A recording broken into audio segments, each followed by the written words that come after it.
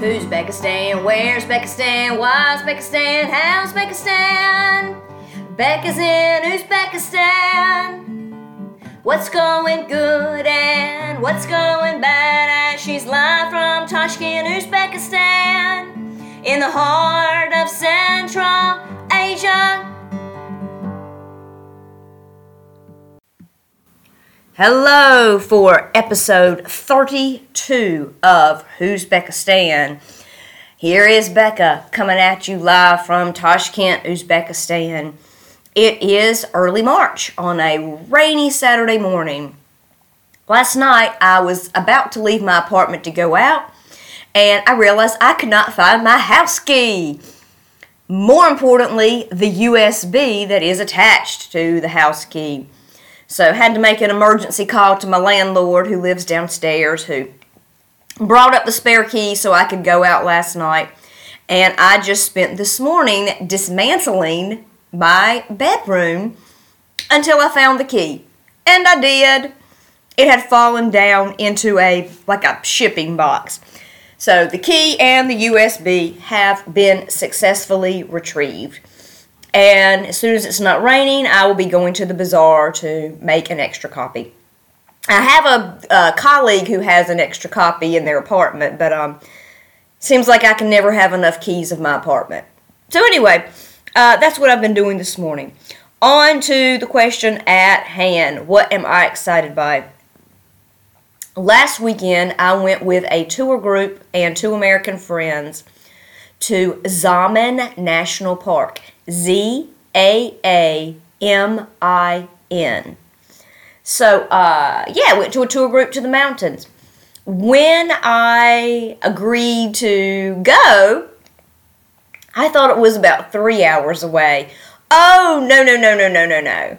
It was about 4.5 hours away up the mountain, and I thought we were staying in a resort. No. We're staying in a camp. So definitely some surprises when you don't really know what's going on in a language. But we had a wonderful time. I enjoyed seeing the mountains and got to see snow. We went to this very, very high peak. I don't recall ever having driven that high in the mountains. And where there's a big canyon you can look down on. And then at that point, just over the mountain, is the Tajikistan border. So we were really high in elevation and really close to the Tajikistan border. So that was neat. We did a salt cave, swam in the heated pool at the camp. There was I call it Russian pool, Russian billiards. I don't know, but it's the different, really big table that has the white balls. My friend and I, we made an attempt to try to play that, which was not very successful. But otherwise had a good time. What else did we do? Yeah, got to stop at some different notable attractions. I believe one was maybe the monastery or the mosque. Where the ladies bake bread by the side of the road. And yeah, so nice trip to the mountains last weekend.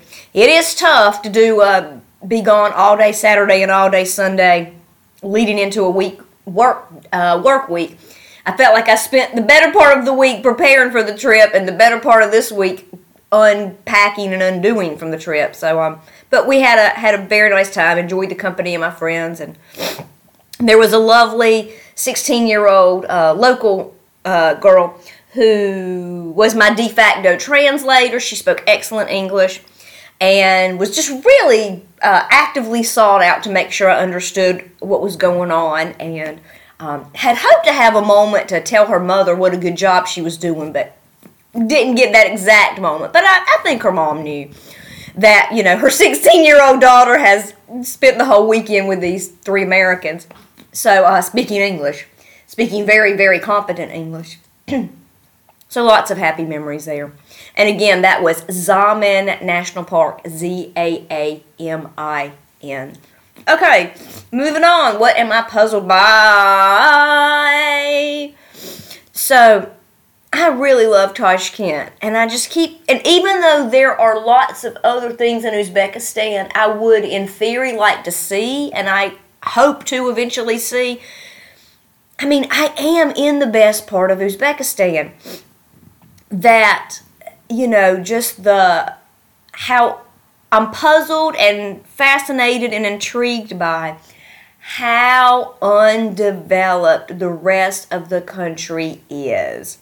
So, I mean, once we got out of downtown Tashkent, I mean, there's just no road qualities, just bouncing up and down the whole time, and, any little rest stops, we stopped at, just very, very undeveloped. And here in this national park, where yet again, there were not hiking trails where we were. I don't know if there are in some other park, but, like blazed proper hiking trails are just not a thing here. With like a parking lot and a restroom and picnic tables, So, let's see, what else? And so, we stayed at like a glorified camp. So the stuff was like in different buildings, like a place to eat, where there was a pool, where the rooms were. But I would say the rooms were comparable in quality to my apartment. It did have a proper radiator. It did have hot water, and we were only there one night, so it was fine. And that was all for the grand total price of about $50 US. So definitely got a lot of bang for the buck. And I really love in this culture that they're into heated pools. So that's always nice in the middle of the winter. I got to see a lot of really bright stars. Oh, that was also really, really neat. Puzzled by the lack of infrastructure, just lack of development on all fronts. They don't put, maybe they did put down a little bit of sand. But there was ice all around the camp. It was kind of treacherous to walk around. Like, why is there not a better way to deal with that? But they were helpful in dealing with it. Definitely had to use some good skills there. So, puzzled by how, isolated and undeveloped a place could really be. Putting that in light of, Uzbekistan is the most populated country in Central Asia, and Tashkent is the largest city. So, even with that in mind, it reminded me of my favorite TV show in the world is The West Wing. I've rewatched it numerous times. And in the final season, C.J. Craig, who at that point is the chief of staff, she's being propositioned by all these businesses to come work for them as her position is ending in the White House. And some mega philanthropist asked her, if I gave you a bunch of money, I want to choose one issue in the world, what would you choose to work on? And she said infrastructure. And she cited Africa is that, there's the aid, but the aid can't get in because of poor road conditions. Now, that was just in a TV show. I don't know how accurate it is. But based on my experience traveling in the undeveloped world, I agree. Road conditions and infrastructure are, big issues in the developing world. So, anyway, but I'm happy I got to see it all. So, and then back to work this week, and here we are with another weekend. So, as I said, it is early March. We are about 12 weeks away from the end of this current incarnation of the adventure. So, we'll see what plays out over the next coming weeks. But this part of the adventure is slated to end May 25. We'll see what comes after then. Hoping to announce some good news at some point. Anyway, thank you for tuning in wherever you are listening from, and I would love to hear from you. If If you think you know anybody who would appreciate learning about Uzbekistan, please share. The podcast is available wherever you get your podcast. Okay, this is Becca signing off in Tashkent for today.